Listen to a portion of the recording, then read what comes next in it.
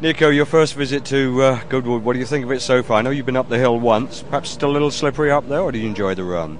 No, it's my second year actually. I've been here last year.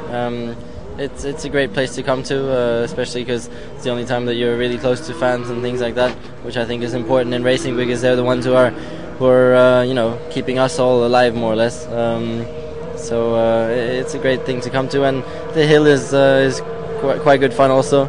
Although this morning with Jackie Stewart's Matra from 1968, I was taking it a little bit easy because it was slippery on the road and everything. So but it was nice. But with your current Williams car, you're basically going to go out there and please the crowds, lots of tyre and smoke and just semantics just to please the crowd rather than doing your time? Yeah, well, I'll try and do that. I don't want to push it too much because that's not the thing to do, I think, here, but I'll give them some burnouts and things like that. It's been a season, I know, of mixed fortunes for you, and we've seen some flashes of brilliance. You're hoping for better things as the season develops, as it improves? Yes, as a whole it's been good for me because I think I've managed to give a good impression, which is important for a young guy coming in. Although results-wise, obviously, I would have hoped to have done better than that until now. But I think it's just it's got to be down to a team effort. You know, everybody's involved, and we just generally have to do a better job. Well, I have to say, I was talking to your boss yesterday afternoon, and Sir Frank was quite fulsome in his praise of you. So hopefully that will be reflected in your contract for next year.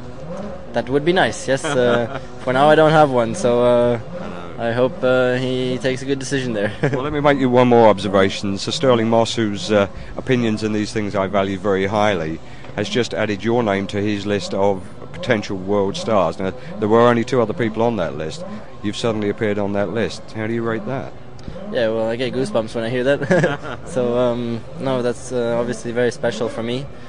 And I have a lot of confidence in myself, and I really believe that I can achieve it one day. I'm going to work as hard as I can and do the best I can, and I think in a couple of years I'll get there. And your dad is still your guiding hand in most of these things. Is he constant advice, or does he just step back and let you get on with it?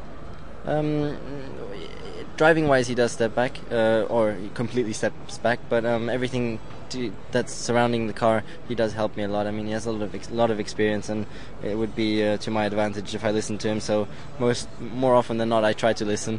So there, he helps me a lot. Yeah, and he is my manager. Well, good luck for the rest of the season. Thanks for your time, Nico. Thank you. Thanks a lot. Much appreciated.